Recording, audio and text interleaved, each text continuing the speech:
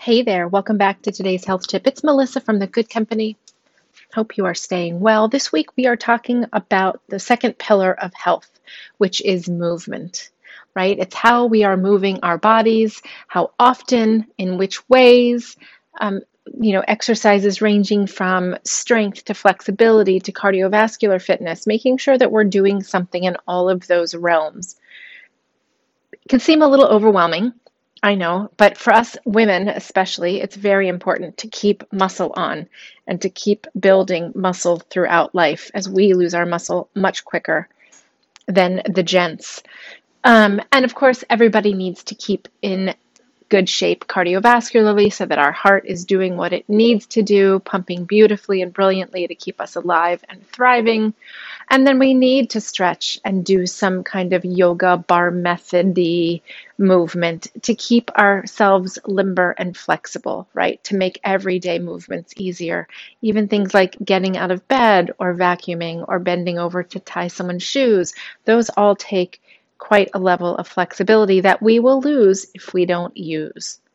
Right? So now's the time to pull out that journal that we worked with last week when we talked about sleep and trying to sleep hack a little bit and figure out ways for us to get a bit more deep or REM sleep.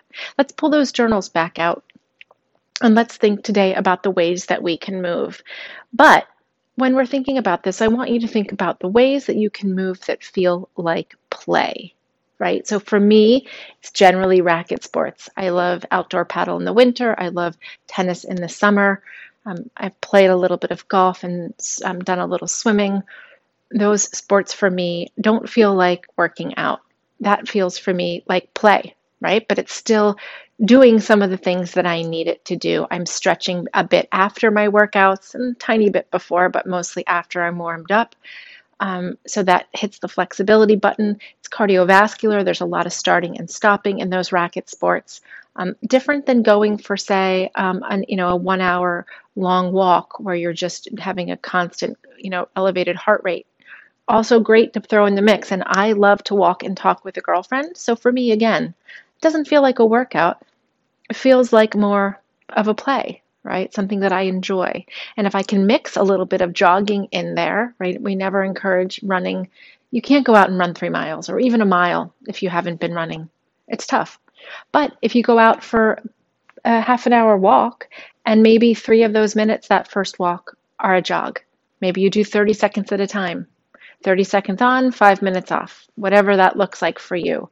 But getting that cardiovascular workout in, it's going to feel a lot better than telling yourself in your head you have to go out for a run for 30 minutes. Very insurmountable. But go for a walk, get outside in nature. We talked about getting outside first thing in the morning.